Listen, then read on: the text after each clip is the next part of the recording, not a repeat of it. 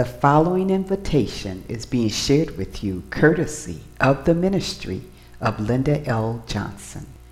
Have you ever pondered within yourself, how might I become a Christian?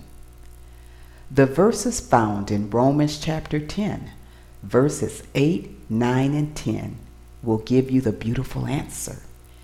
You see, salvation is as close as your own lips and even your heart.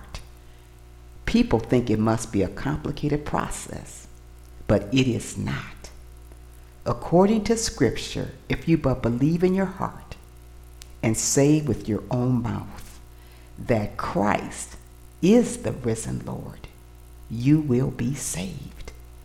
True conversion comes from a personal encounter with Jesus Christ and leads to a new life and relationship with Him.